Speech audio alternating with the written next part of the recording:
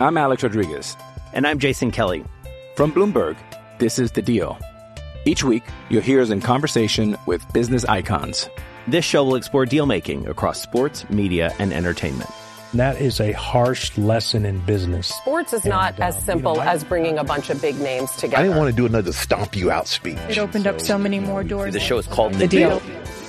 Listen to The Deal. Listen to The Deal on Spotify.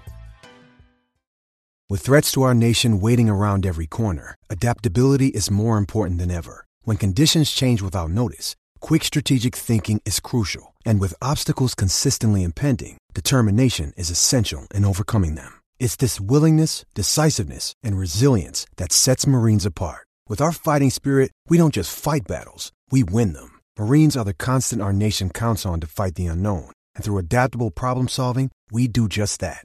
Learn more at marines.com. Nothing says home more than family and friends around the table, especially when the food is from Fairway. High-quality, hand-cut meats, fresh produce, and affordable pricing. Be sure you're ready for family by stocking up on everything from the best possible source. Refreshingly Fairway.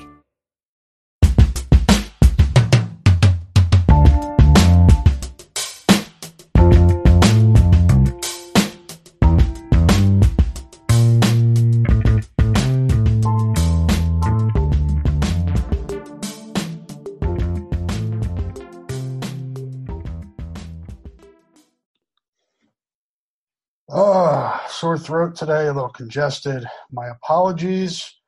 Welcome to the Hawkeye Nation podcast feed. We are trying something new today, and by we, I mean me. This is Rob Howe, publisher of HawkeyeNation.com, and tweeted out yesterday, posted it on our message boards that I was going to try a mailbag podcast. Get questions either on our message boards or through social media here and there. I figured this might be a better way to just kind of compile those into a weekly podcast. I know podcasts are the thing to do now. Trust me, when I went to journalism school and thought of myself being in newspapers my whole life, I never thought I would be on the other end of a microphone as frequently as I am these days, but here we are. So let's get to it. I received quite a few different questions via the Twitter and on our message board. Some of them overlap. Also, I have a few folks that asked, multiple questions, 4 or 5, whatever, and I appreciate that. And I may be able to get to those as we move forward here week to week. But I'm going to try to keep this around a half hour at most. After that, I think podcasts start to get a little bit long-winded and people start to lose interest. So if I can hit that 30-minute mark, that's good for a commute or a workout or something like that. If you work out like I do, 10 minutes would probably be good, or 5 minutes. If you've seen me, you know I am not in top-notch shape. But I'm going to start on Twitter because that's where I first posed the idea of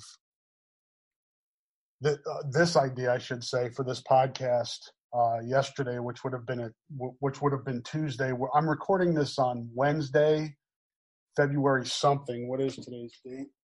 Today is February the 12th, and I am recording this at around 11:10 a.m. Central Time. Couple plugs here.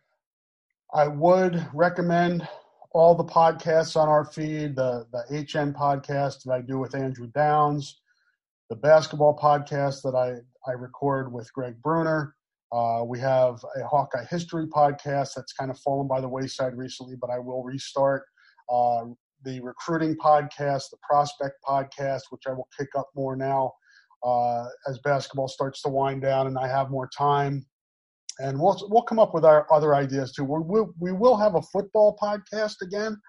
I did that last season periodically with Colin Cole. Our schedules didn't exactly line up, so going to go in a different direction there. I'm not sure where yet. I'm open to ideas on that if you guys want to shoot them to me, but I have some in my head that I will not share now until I reach out to these guys and see if they are interested. But let's go to the questions on Twitter. I did ask for a hashtag, but I will go to let's see here. I will go to my original tweet and just read off of there. And the first one in, who was quickly in, was Jeff Myers, just Jeff again on Twitter. And his question is, are you concerned about next year's team if both Garza and Wieskamp jump to the NBA? Yes, I would be. Certainly there would be some concern there. He said, Jeff wrote, is it a 10-win team, ? I don't know if I would go that far. There's still quite a bit of talent returning on this team when you look at Connor McCaffrey, Jordan Bohannon, Jack Nungy, C.J. Frederick, Patrick McCaffrey hopefully coming back. Plenty of talent on the team. Obviously, if you lose Garza and Wieskamp, that's a huge deal. They're, among the best tandems in the country, 1-2 punches in the country this season. So that would be a huge hit. Let's see what happens. I think they'll both test out the NBA draft process, and they should. Joe did it last year, got his feedback, came back to school, and I think is better for it.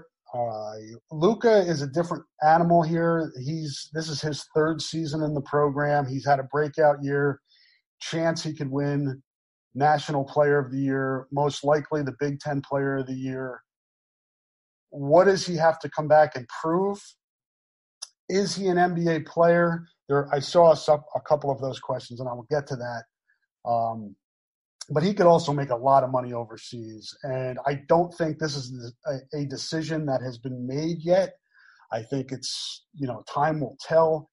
I believe this 100% that both Joe and Luka are focused completely on this season and this team.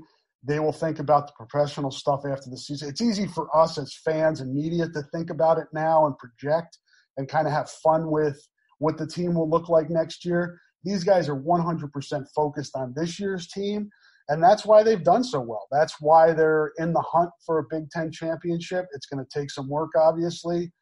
The double bye, they're in the hunt for that. That obviously is going to take some work.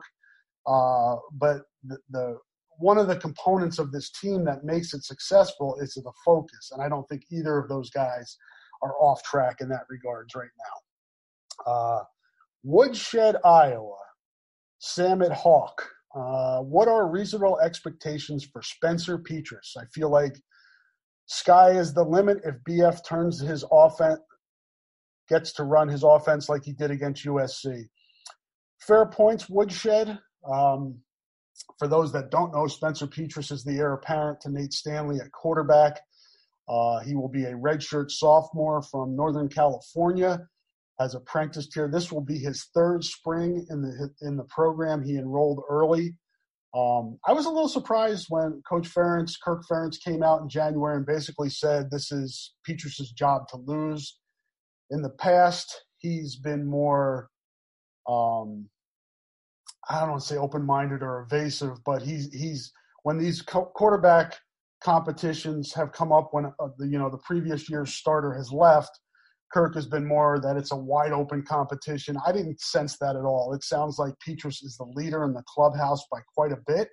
And that, he beat out Peyton Manziel last season, and Peyton had been in the program longer, and Spencer was younger.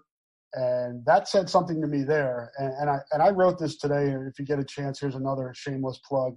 I wrote my position-by-position outlook for 2020 2.0. I ran the 1.0 in early December. We've obviously had a lot of changes on the roster. I say a lot, but a number of changes. Obviously, Epinesa and Wirfs, Stone, and Torrin Young leaving for the NFL, Coy Cronk coming in, what have you. I won't go through the entire piece that I wrote, but check that out on HawkeyeNation.com. I go position by position where things stand now. But to answer to Woodshed's question, it's hard to say that Spencer Petras is just going to come in here and be lights out. It would be great if he was, but he really has no game experience whatsoever in an offense that's pretty intricate. So I would expect some growing pains from him. In terms of skill set, he can make all the throws. He's a big kid like Nate Stanley. You hope, as you said, Woodshed, that Brian Ferentz's offense is evolving and he's getting more comfortable in play calling, and in turn that helps Petras with his growth, and I think it will. But it's hard to say what reasonable expectations are, because most expectations from the outside are often unreasonable. But I think he's going to have a solid sophomore season, first year as a starter. He's going to make mistakes. You just hope that with a relatively experienced offensive line, Tyler Linderbaum at center with another year under his belt to help break Spencer in. And, Alaric Jackson at left tackle helps. You've got potentially the most talented group of receivers returning in the 22 years of Kirk Ferentz as a group. So at the tight ends, I think will be better. You got Goodson at running back. Yes, you lose Torin Young, but you've got, at least to this point, you still have Mekhi Sargent and Ivory Kelly-Martin. He has a ton of experience around him, probably more experience than most quarterbacks that have started at Iowa, in their first season. So he's got a talent around him to do pretty well. Tough schedule. We'll know a lot more after we see how he looks at Penn State and at Ohio State in back-to-back road games. But I have high hopes for Spencer Petras, but I'm trying to keep my expectations within reason for a first-year starter in the Big Ten. Justin K., Irish exit guy on Twitter. I've seen it mentioned both nationally and locally that this Iowa team has the makeup for a deep run in March. He's obviously talking about basketball. What are the components they have in place that draw those types of comments? Well, Justin, I think I touched on it earlier in the podcast. I think the mental makeup, and that's hard to quantify. It's hard to coach, measure, quantify, what have you. But when you're around the team enough and you watch the team throughout to this point of the season where there are 7 games left in the regular season, you see a team that's mentally strong, that bounces back from tough losses, that has handled adversity on and off the court, and really has come through well. Can it make a deep run in the NCAA tournament? That's so hard to pinpoint at this point on February 12th, because you don't know what the NCAA draw is. A lot of it comes to the draw, where they'll be seated, where the games are played, and most importantly, who the opponents are and how Iowa matches up. I think in addition to the mental makeup and the resiliency of this team, the things that I look to are you have a dominant post player in an era where there aren't a lot of those. There are quite a few in the Big Ten proportionally, but overall, nationally, basketball is going to more of an outside three-point shooting game, and there aren't as many dominant post players. And Luka Garza is unique in that way. We've seen now through however many games, 25 games, whatever it is, teams have thrown everything they can throw at him, and he still gets his. So it's hard to imagine, not impossible, that they get into the tournament, he has a bad game and they lose. Certainly possible. You just never know. But so far, you have to have a lot of confidence in that he's going to be a given when they play. And then on top of that, you have 2 really excellent three-point shooters in Joe Wieskamp and C.J. Frederick to keep the floor spread and spacing so Luka can operate.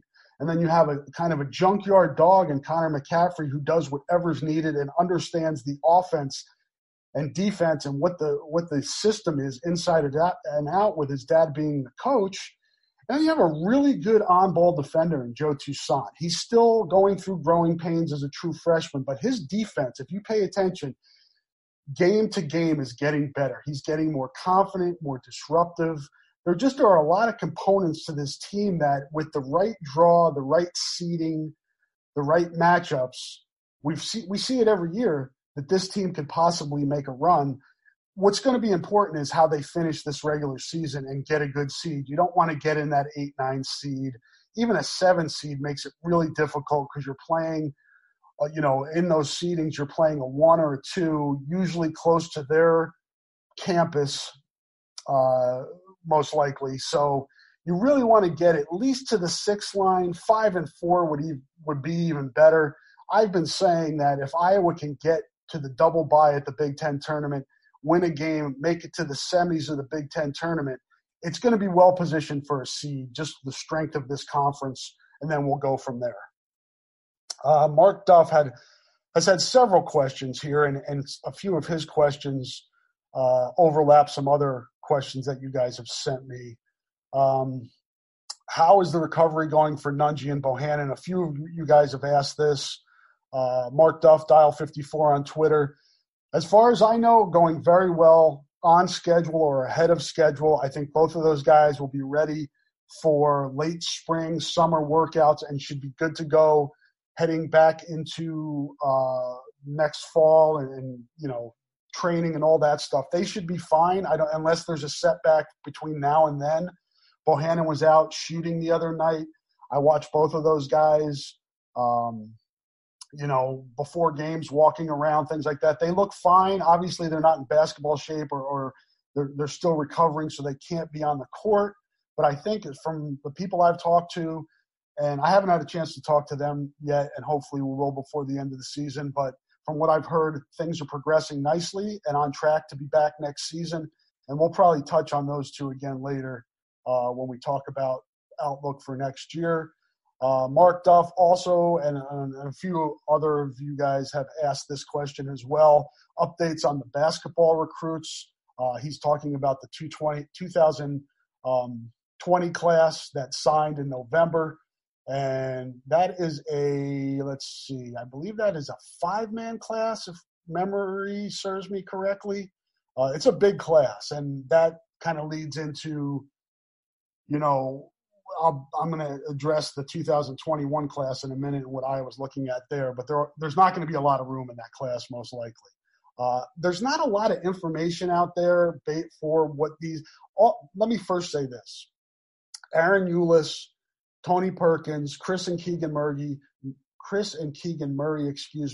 Josh Ogundele that's the 5-some that's coming in the 2020 class. Will be here in the summer.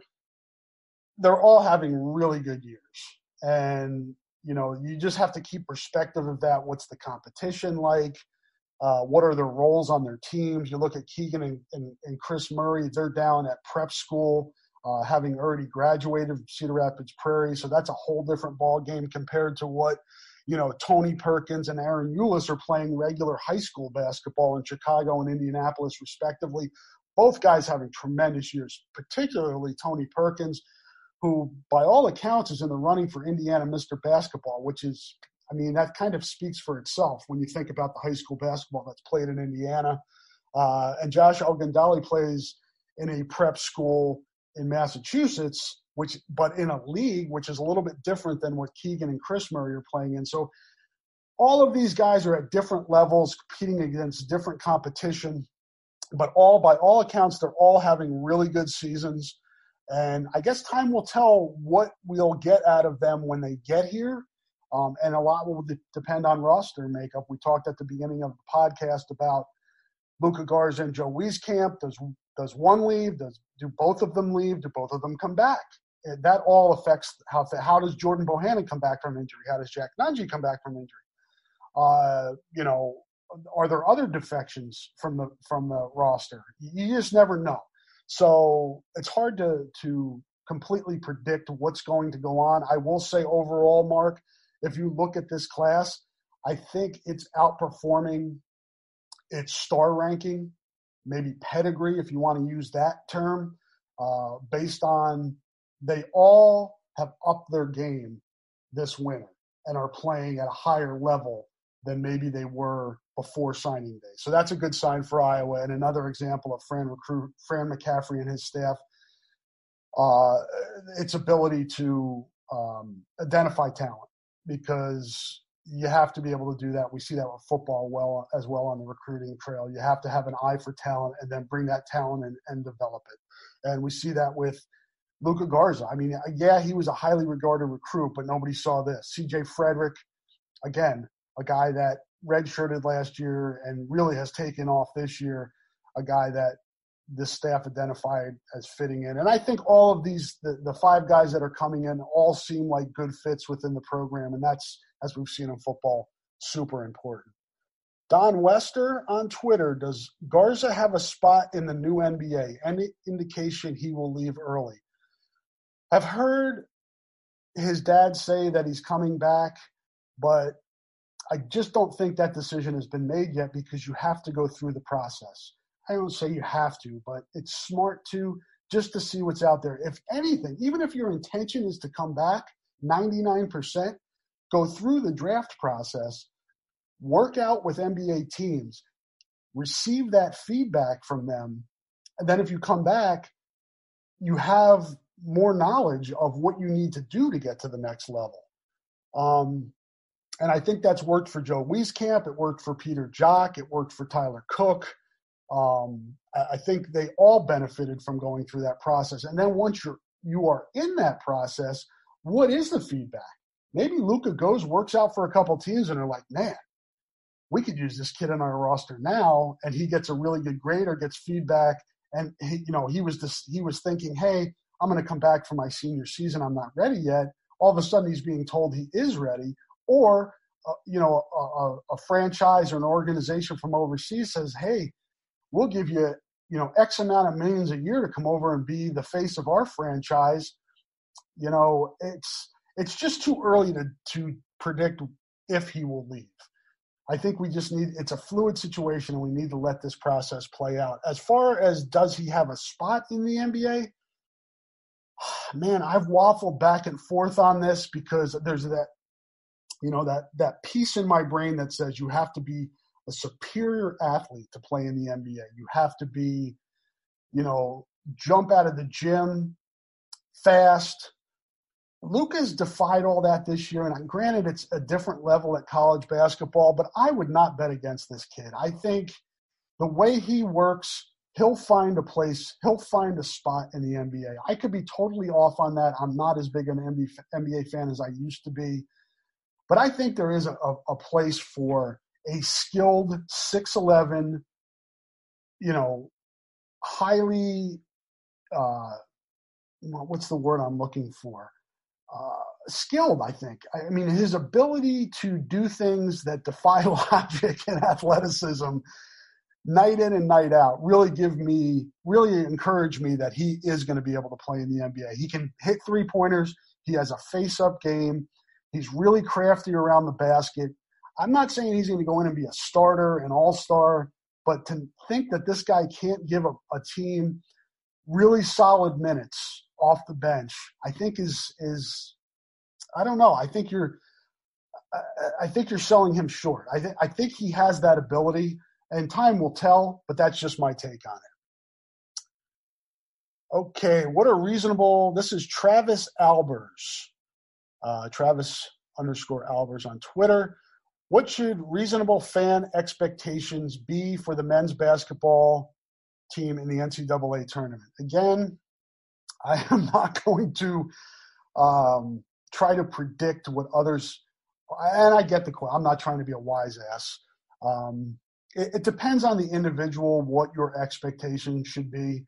I really believe that. I don't tell fans or other media people what they should expect or what they should, what's failure and what's success. That's up to each individual to decide. There are obviously narratives and group thought on what that should be. I think we'd all agree that outside of the Iowa locker room, this team has already exceeded our expectations coming into this year. When you think about Tyler Cook, Isaiah Moss, Nicholas Baer, Mason Daly, all leaving from last year's team, and Jordan Bohannon and Jack Nunge being out early in the season, or knowing they were going to be out earlier in the season, and then Patrick McCaffrey being out. All of those things considered, it's pretty amazing what they've done, and I think Fran certainly has a strong case for being the coach of the year in the league And I think this is his best coaching year in the decade that he's been here. And what's reasonable, again, I go back to what I said earlier in the pod. It's going to depend a lot on where Iowa shows up in the tournament. What does Iowa do in its last 7 games to determine its seed? And then the Big Ten tournament on top of that.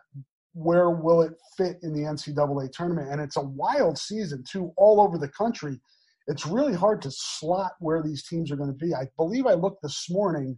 Again, we're recording this on Wednesday the 12th in the morning, late morning. I think Iowa is 26th in the net.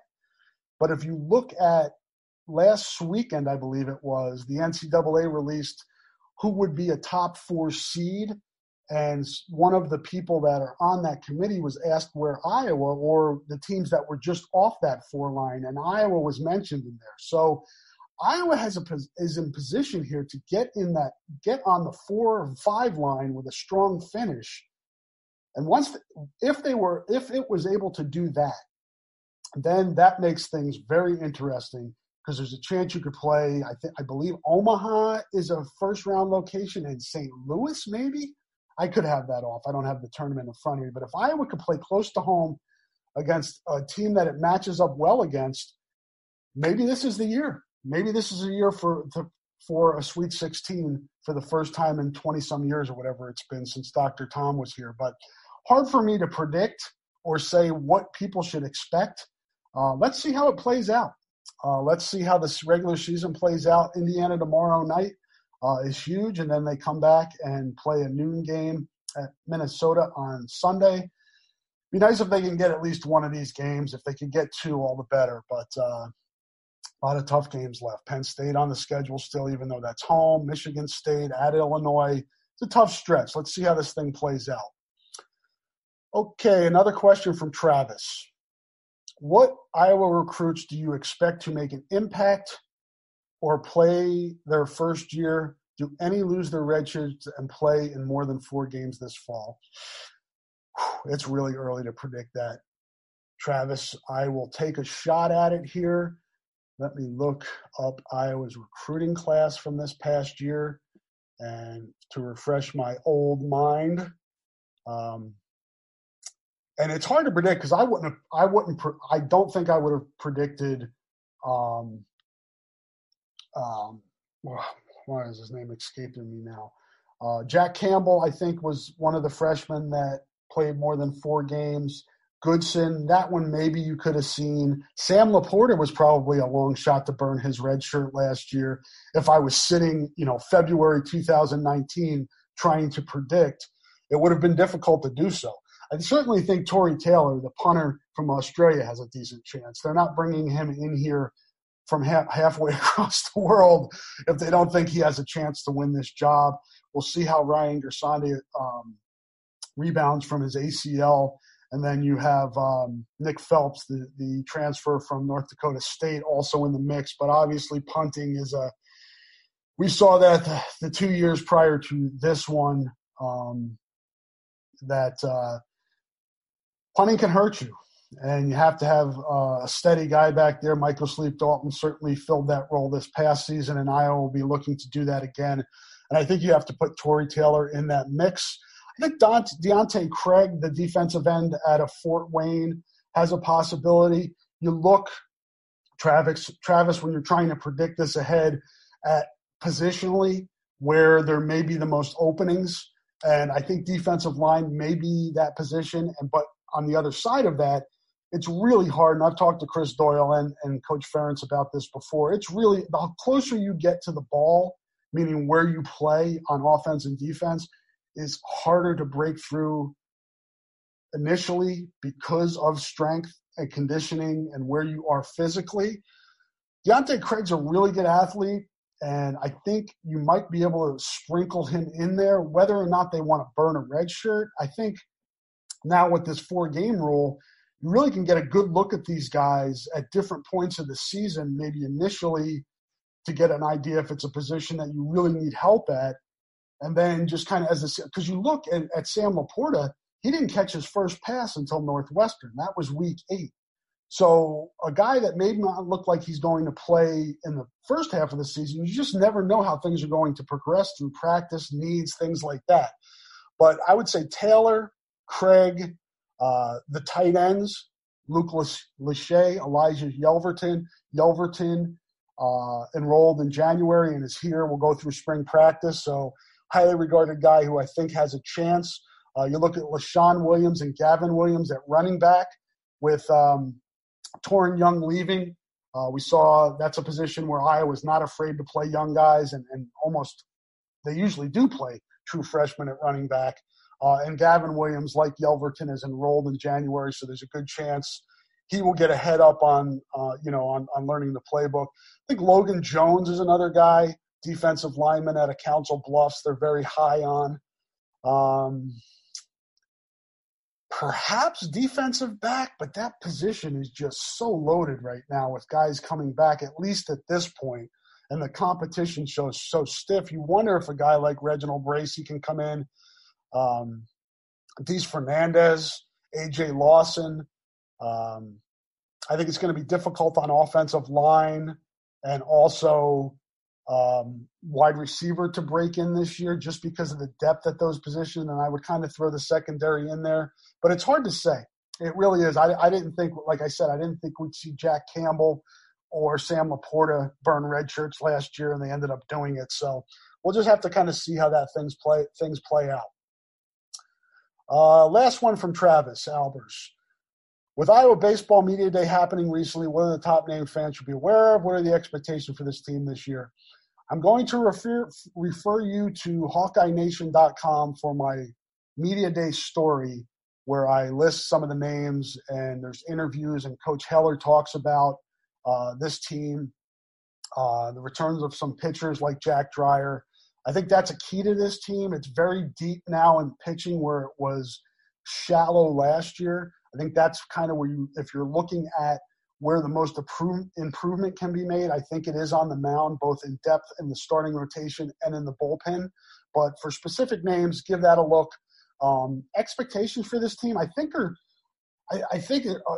seen predictions, but I did see Baseball America say Iowa could be a surprise team. It was listed among maybe 10 teams on Baseball America as, nationally that could surprise. And I think people are aware of Coach Heller's ability to get the most out of his roster, and then some injured pitchers that are returning here, and maybe some advancement in the lineup, which featured a lot of younger guys last year. I think inside the locker room, Travis, I think expectations are pretty high. It's a Big Ten championship NCAA tournament. Outside the locker room, I'm going to say probably in the 4 to 6 range.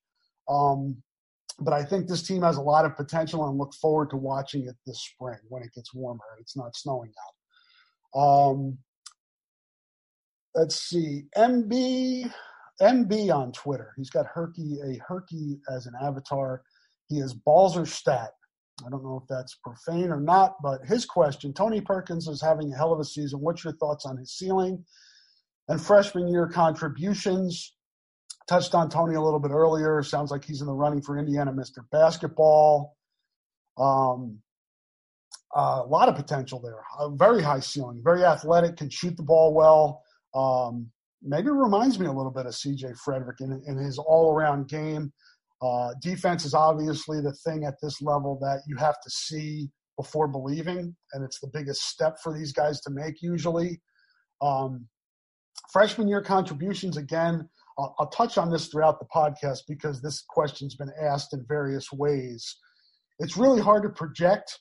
I think you can pencil in C.J. Frederick, Toussaint, Bohannon, Connor McCaffrey, although Connor can switch and play multiple positions, as guys that are going to see minutes in the backcourt next year. So you're talking 4 deep there. How many minutes are going to be available in that backcourt?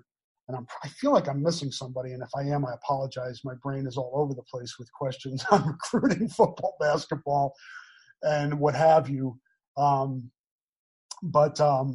It's going to be a matter of if there are going to be minutes. When we talk about the potential of guys leaving early, it's probably Wieskamp and Garza. And if that's the case, that's probably not going to open up minutes for Tony Perkins, but I like this year that, I don't know if this was injury forced, but Fran's willingness to go more small ball with Connor McCaffrey at the 4. So it'll be interesting to see how the freshman pieces come in and how they can, where they fit. And a lot of it's going to be dependent on, if Garza comes back, if Wieskamp comes back, how Bohannon and Nunge will return from injury. So hard to project with any type of certainty what that roster is going to look like next year, but there should be plenty of options. Tyler Anderson, what do you see as the floor and ceiling for this Hawkeye men's basketball team? We kind of touched on this a little bit throughout this podcast, Tyler. I think the ceiling is, I don't know. The floor is bottoming out here. You've got 4 out of 7 on the road, and I mentioned some.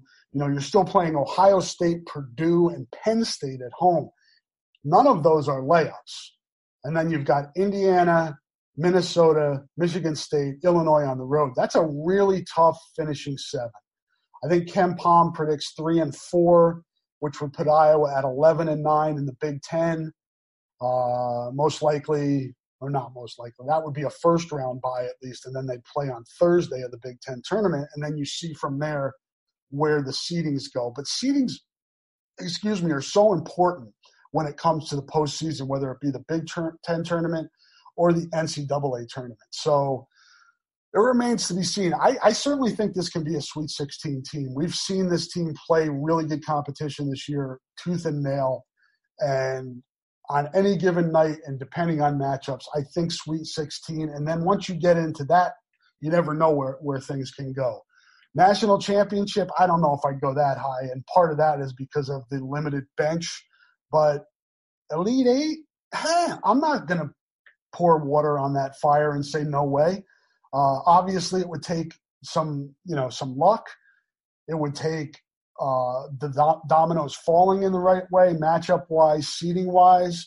But I think the ceiling's pretty high when you have the National Player of the Year, potential National Player of the Year, the Big Ten Player of the Year, and some really good components around him. In this day and age of college basketball, with one-and-dones and a pretty level playing field, you look at traditionally strong programs like Duke, Kentucky, North Carolina, not world beaters this year. It's a pretty wide open field, so kind of see how things play out and how the draws show up. Mark Duff asks he'd love to hear podcasts with Bohannon, Nunge, and 2020 basketball recruits. We'll work on that, Mark. Not sure about the podcast with Bohannon and Nunge. That may have to wait till after the season. And then he also wants Patrick McCaffrey interview in there. Maybe we can do that after the season as well. Sit down, love the Hawks. After what Garza has done this season, who is the bigger NBA prospect? I saw this yesterday. Wieskamp or Garza? Nothing like putting me on the spot, anonymous Twitter guy.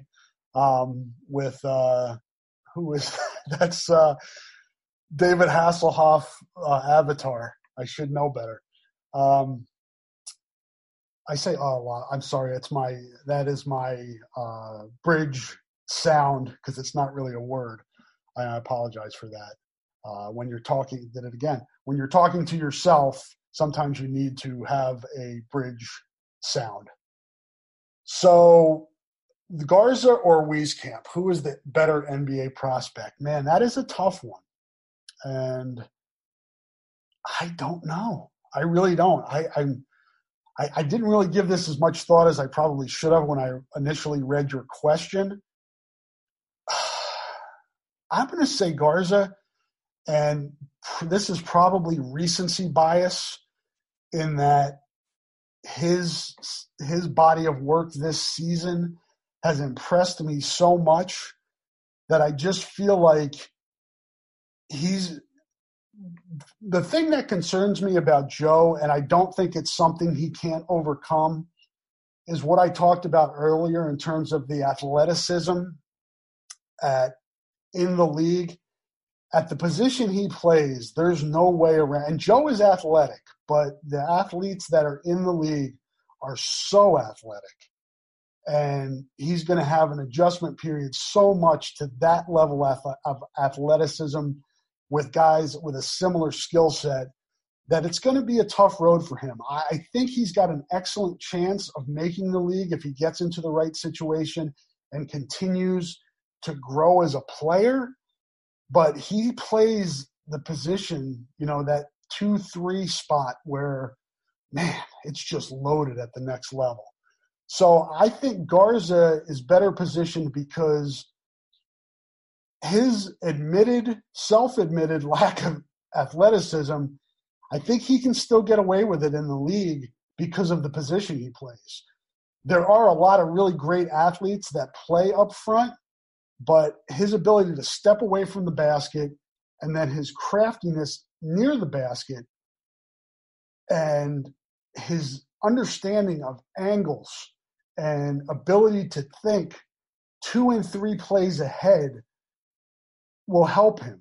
His knowledge, his high basketball IQ. I'm just going to give him the edge here, and that's no disrespect at all to Wieskamp, who I love and I think is underrated and undervalued because of the season that Luka's having. Most other years in the last 20, Wieskamp's season would be sticking out and we would be all over praising it, but Luka's overshadowing him a little bit right now. I will lean towards Garza.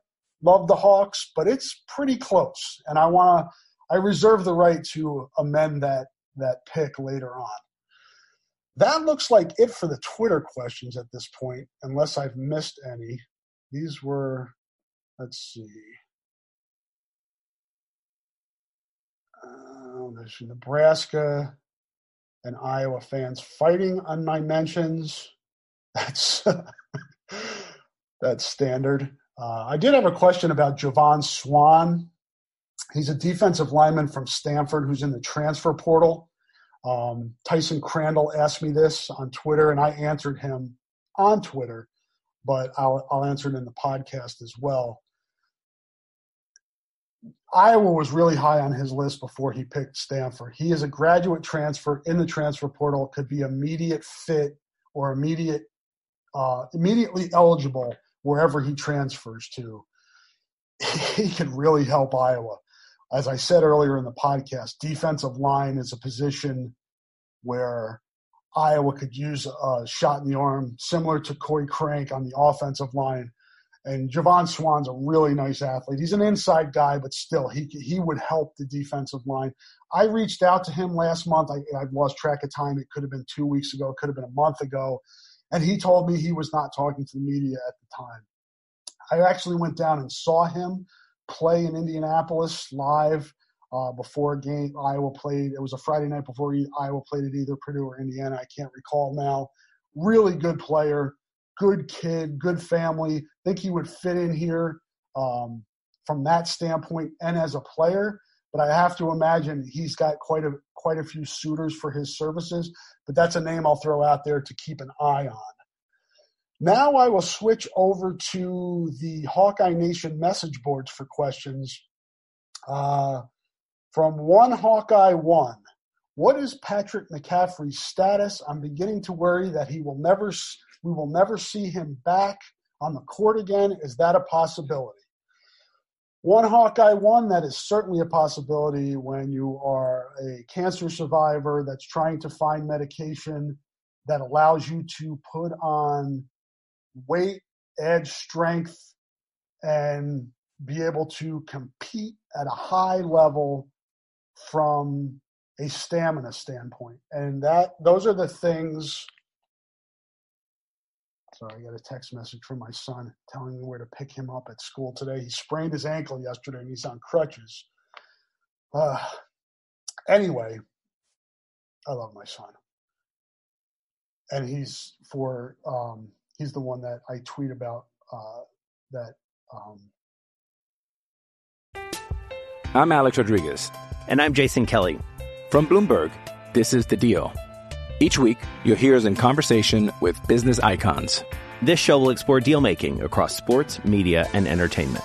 That is a harsh lesson in business. Sports is not as simple as bringing a bunch of big names together. I didn't want to do another stomp you out speech. It opened up so many more doors. The show is called The Deal. Listen to the Deal. Listen to the Deal on Spotify. Is out protesting and doing the climate change thing. And if you don't like that and you come at me at Twitter, that's fine. And if that makes you not listen to my podcast, that's fine too. I'm proud of my son. So, yes, back to the Patrick McCaffrey question. All of those, it is a possibility just because of where his health is and the challenges that he faces. I do think, from talking to Fran, that they're on the right track and it's trending towards him being able to come back and them finding the right cocktail, if you will, mix of medication, nutrition, conditioning to allow him to compete at this level.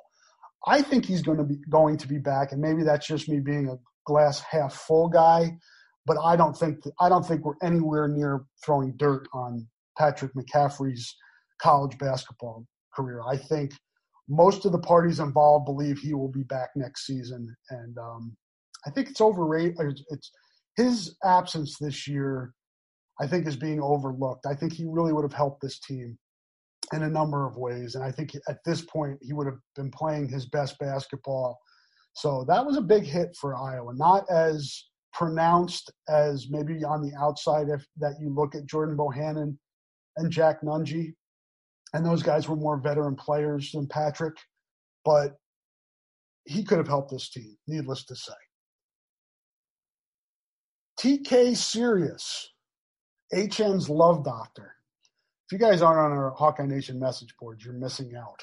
I fight with people on there occasionally, and I'm crusty as a 52-year-old, but I do enjoy my folks on the Hawkeye Nation message board, some of whom have been around with us for 20 years or whatever, or more, back to John's Super Hawkeye days.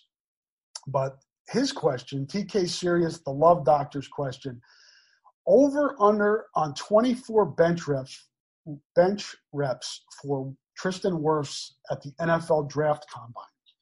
I didn't even know what the record was. There has been one person, and his name escapes me now, who's busted 50, but a lot of 40s. Tristan Wirfs is a freak. I don't know what he does on the bench press, and that's kind of a specialized lift. I know Iowa does not what's the word I'm looking for?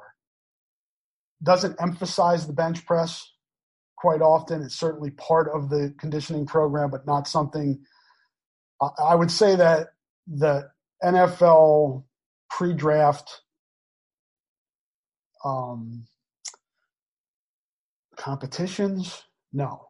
Exercises, maybe, that they have these prospects do, they emphasize the bench press a lot more than Iowa. I will say that. Having said all that and babbled for a minute or two, Wirfs will go over the 24 bench reps. You heard it here first. This guy is going to come up with questions for me. Okay, so on our football board, those are all the questions. Let me go to our basketball board and see what questions we may have. I think we've had more on here, and I'm going to try to wrap this up. This is kind of going longer than I wanted it to. Let's see here. PC Hawk, I don't know anything about the future basketball recruits, not the kids coming in next year, but after that, it would be nice to hear about the kids Fran is on right now. As I said earlier in this podcast, there really aren't. I'll do this for a later podcast, but I'm thinking of the scholarship distribution. I don't know if there really are any openings in 21 should everybody come back. So the 21 class is what I know the best, and beyond that, it's so far out. It's really hard to project how Iowa's going to do in that class. The 21 class, you look at a guy like Dawson Garcia, that's the 20 class. Excuse me. I get my classes mixed up here. But if you are looking at a guy in the 21 class to keep an eye on most, it would be Peyton Sandfort. He is a 6'6" forward out of Waukee, Iowa. He has an offer. He is in the 2021 class. I have a story on him on the site, I believe. I think I've done a story on him. If I haven't, I apologize and will do a story. But he also has offers from Drake, Minnesota, and Utah. And Iowa State's poking around as well. And the condition of its program, they may jump in with an offer for him as well. But Iowa's certainly interested in him, and I think if there is a scholarship open, that's the player they would most like to fill it with. They've missed on some other guys in this class. You look at a guy like Luke Good from Fort Wayne, maybe pronounced Goody, I don't know. Trayton Thompson, who visited here in the fall, has committed to Minnesota. Chet Holmgren, a 7-footer out of Minneapolis, is a guy Iowa was in on early. But again, I'm just not sure. Trey Patterson, a power forward at Franklin Township, New Jersey. These are guys that Iowa's offered that Iowa has had some good feedback from. And those are just a couple names. I'm sure I'm missing other names. But there just aren't a lot of openings in this 21 class. So I will look beyond that for the next podcast for the 22 class, and we can revisit that. But Peyton Sandfort is the name, I think, most likely in 21 if there is a scholarship available. And maybe there is, and maybe I haven't done the scholarship count right now in my head and who's coming back and who isn't. But you have 5 guys coming in next year, and potentially you're only losing with Bohannon coming back, you're only losing Ryan Kriener. So we'll see how those numbers work out. All right, back to the mailbag. Let's see. What types of hair products does Frank Garza use? That's from the Love Doctor again. I don't know, but I will ask Fran next time I see him. Has this season's team been the most enjoyable Fran coach team to watch? Again, that's a personal opinion for everybody. I think there were some fun teams to watch, at least, especially during parts of seasons. I thought last year's team, coming in overtime, losing in overtime in the round of 32 to Tennessee, a team that almost made the Sweet 16. I thought that team was pretty fun to watch. Personally, yes, this is the most enjoyable Fran team to watch. And I think part of that is we as Iowa people, Iowa fans, Iowa media, we appreciate hard work and guys that bust their tails night in and night out. And this team is like that. This is a team that's getting the most out of, or seemingly getting the most out of its ability. And I think that's fun to watch. So Stanzi, with that question, I appreciate it. Billy Bob's Texas. I don't know if that's a barbecue joint or what. How is PMAC doing with his weight, strength, and conditioning training? I touched on that earlier, Billy Bob. Things are going well with Patrick. I do expect him back next season. Nike Hawk 21, one of my guys on the message board, active members. Appreciate his contributions. Appreciate everybody's contributions. What do you think is more likely to go? Who do you think is more likely to go to the draft out of Garza and Wieskamp, and what do you put the chances of going for each guy at? Speculation here. Honestly, I have no idea, Nike. I touched on this earlier in the podcast. I think both guys will go through the draft process, and then it comes back to how they perform. Whether how many pre-draft workouts they're invited to, by teams. And then if they're invited to the draft combine, how they perform at those workouts and at the combine if they're invited.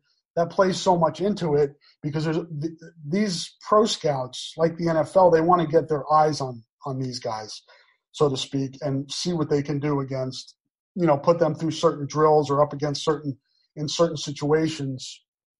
But if I have to answer the question, who do I think is more likely to who do I think is most likely to stay in the draft? I'd say Garza, just because I'm not sure what more he can accomplish, especially if he's National Player of the Year by coming back next season, how much he'll improve his stock by coming back. He's showing so much this year. Maybe he's better three-point shooter. I don't know. You can pick different parts of the game. I won't bog down the podcast with that. But I just think he's shown more so far in terms of what he can do and has less to prove than Joe. I think Joe needs to be a little bit more consistent, in terms of not having stretches where we don't see as much from him. And part of that is Luka dominating so much. So it's hard to really evaluate Joe thoroughly with the makeup of this roster. But that would be my guess. I don't really know if it's going to come down to how they perform in the postseason workouts, really. That's the best I can give you. I wish I could give you more. Certainly something we'll follow through this, through the rest of the season and into the offseason. But like I said earlier in the podcast, these guys, I would be shocked if they're giving much, if any, thought to what's going to happen after the season. They're really locked in on what they want to accomplish this season, and that's the right approach. Motabasan? See, I see these names, these screen names on our message boards, and I never tried to pronounce them before, but now that I have to, it makes it more difficult. Motabasan, I don't know. That might be reference to something that I'm too old to know. Anyway, his question, since this is a recruiting mailbag podcast, and like I said on the message board, this is not a recruiting mailbag podcast, I would hope to hear who you think are or could be the most likely to commit to the Hawks in football and basketball in the near future. Like, who is a lock, who's 75%, who's 50-50, who's visiting, what are the positions of need. Basically, just keep us up to date. Sounds like he's not satisfied with my recruiting coverage, and I apologize for that. As you guys know, John Miller moved on, and we brought Rick Brown on, so he'll be able to take some more off my plate. As you can tell, I'm doing more podcasts, less time to dig into recruiting. I am still covering recruiting. We have recruiting stories on the site. I answer questions on the website when asked, and I will try to do a better job of – I'm not big on trying – I know that's like the recruiting site MO. I don't have a crystal ball. I don't try to get into the minds of 16, 13, 14-year-old now, as earlier as these offers go out, and try to predict where they're going to go. It's just so fluid, and there are so many things that play into this. I know it's fun, and I look at the crystal balls and the predictions on Rivals and 247, and, but I take it with a grain of salt.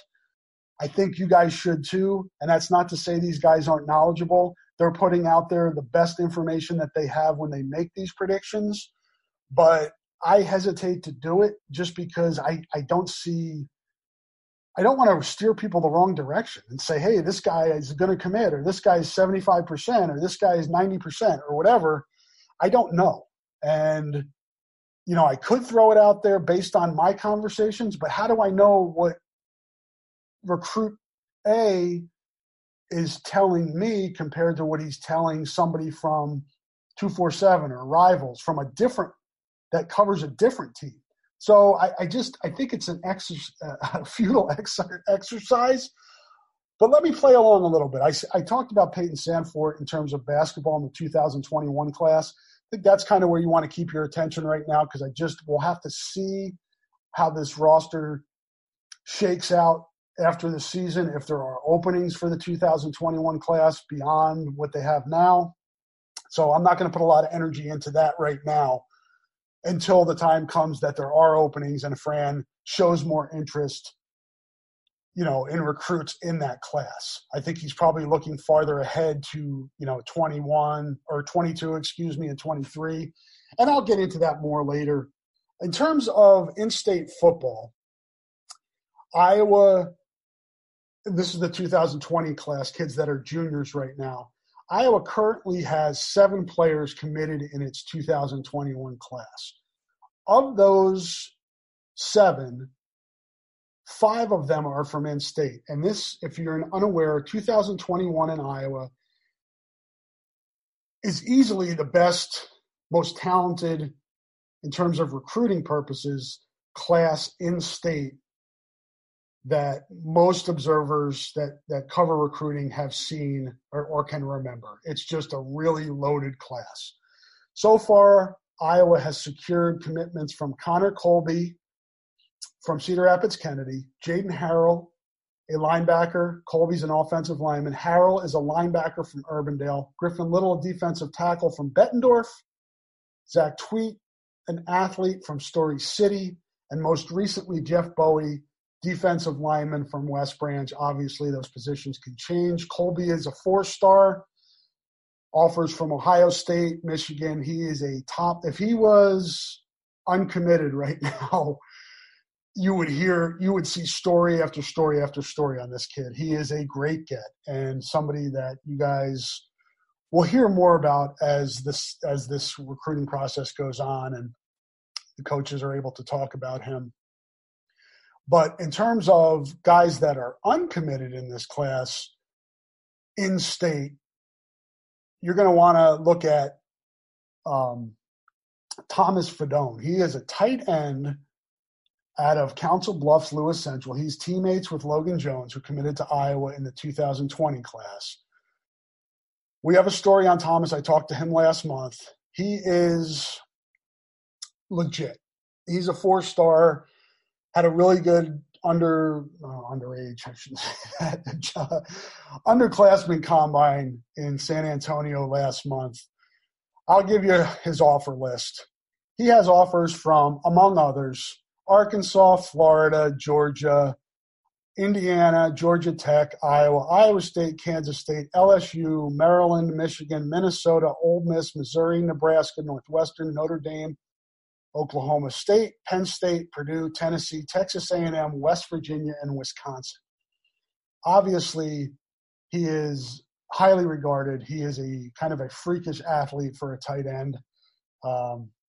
So he is number one, I believe. He is the number one guy on Iowa's list right now in terms of in-state, and followed closely by Brody Brecht, a wide receiver at Ankeny, who Iowa's had in for junior days, and Iowa's had Fedone in for junior days as well, and he's a guy who's highly regarded and, on their board, and a guy that they're at Brecht. Let's check out his offer list.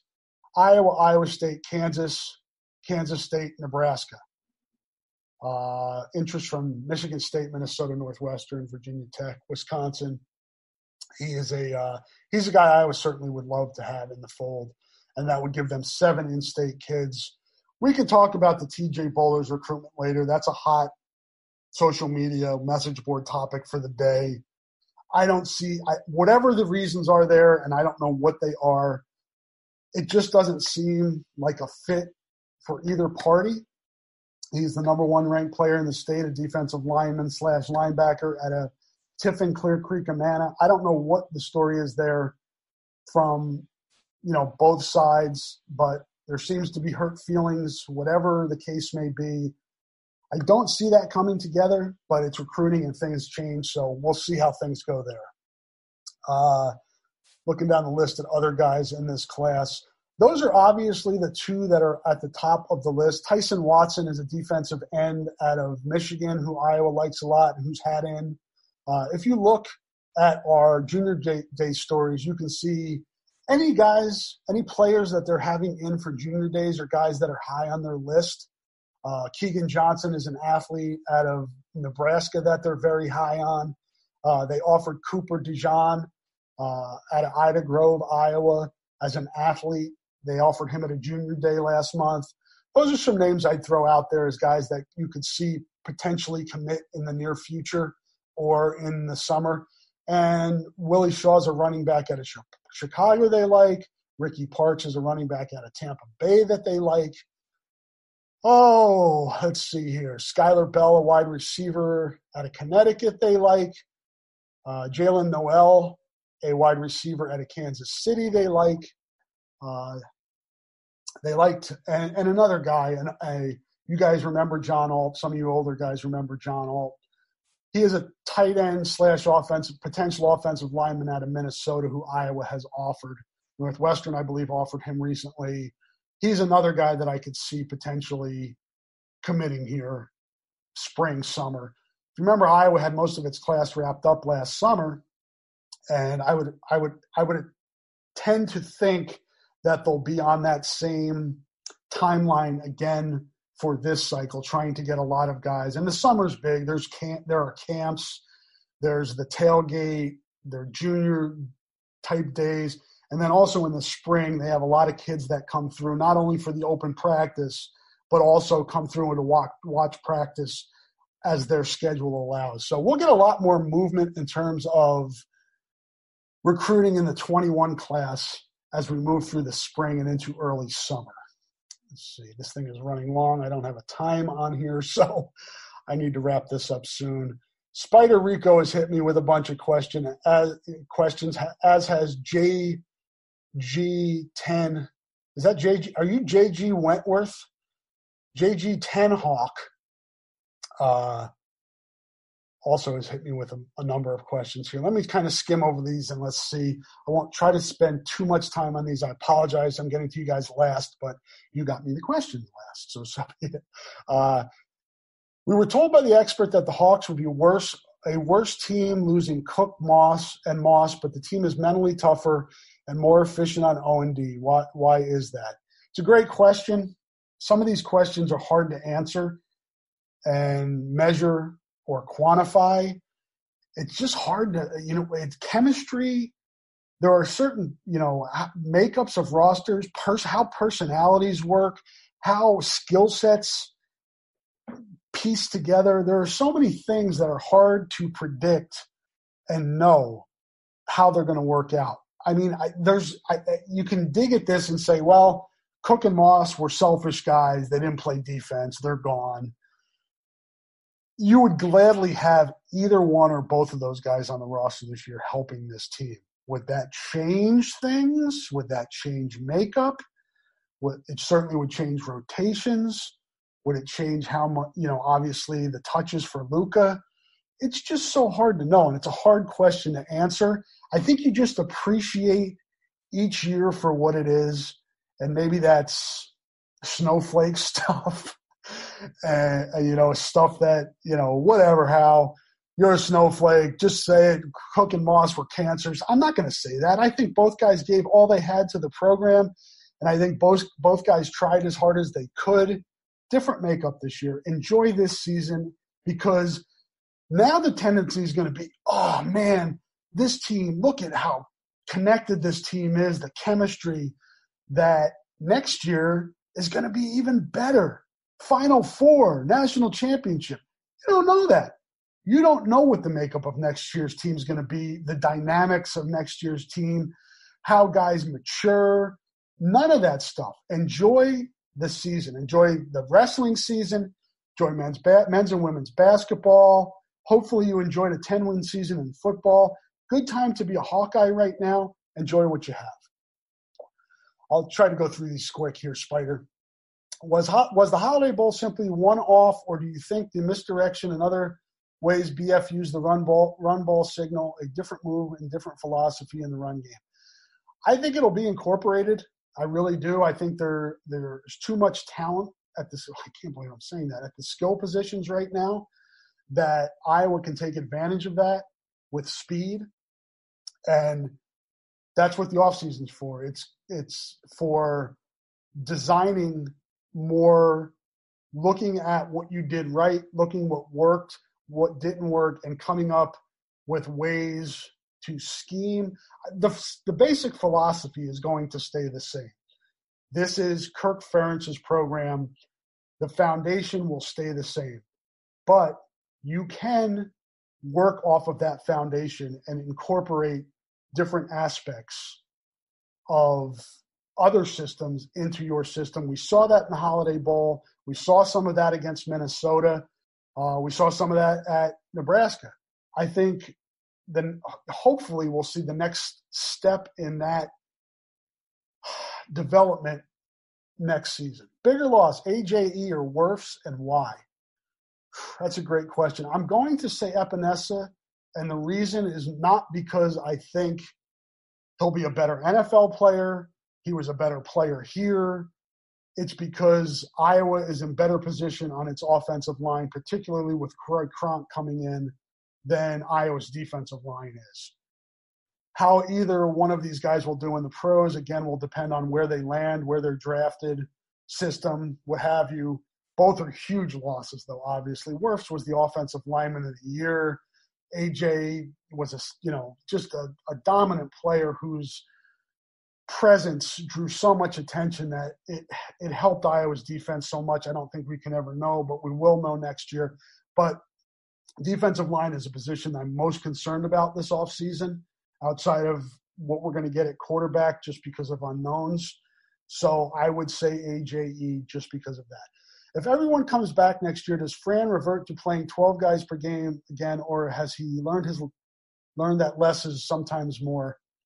That's, again, hard to predict. If I had to, he's going to go deeper into his rotation. He's going to use 10, 11 guys, especially if guys are experienced and he believes they've earned time. It's just kind of his system. But maybe there will be nights where he shortens the rotation if things are working well with the shorter rotation. So, no, I kind of waffled on that question, but I really don't have an answer. I'll have to see more what the roster looks like next year. If everyone comes back, are we favorites to win the Big Ten title? Well, that doesn't happen in a vacuum. It's going to depend on who comes back on other teams as well. There's some really good young players in this league. But if everybody comes back, I got to think Iowa's among the favorites. How about that? Now, J.G. Wentworth, 10 Hawk. Try to zip through his questions here. Almost done here. God, this is going long. I apologize, guys. This is probably longer than you wanted to hear. Cut me off wherever. Who is currently in the running for Big Ten Coach of the Year, and who currently has the edge to win it? This is a week-to-week thing. Pat Chambers, in my mind, right now. If we're voting today, my vote goes to Pat Chambers. I think you have Fran in that discussion. I think you have Brad Underwood in that discussion. I think you have Steve Peichel in that discussion.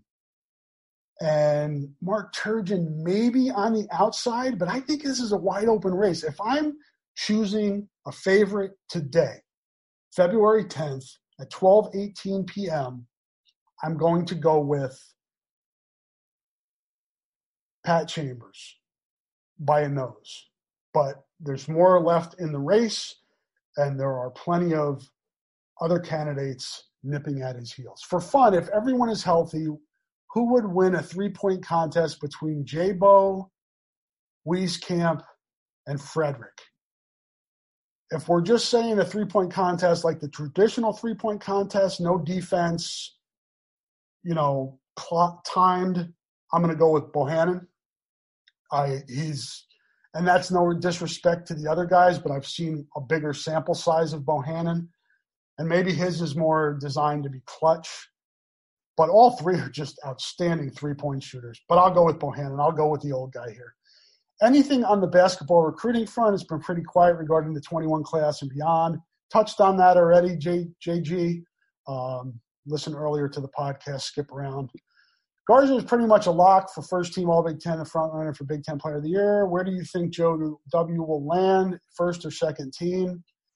Partially, it's going to be where Iowa lands. If Iowa can push into that top four, but it'll be really hard to put two guys on the first team,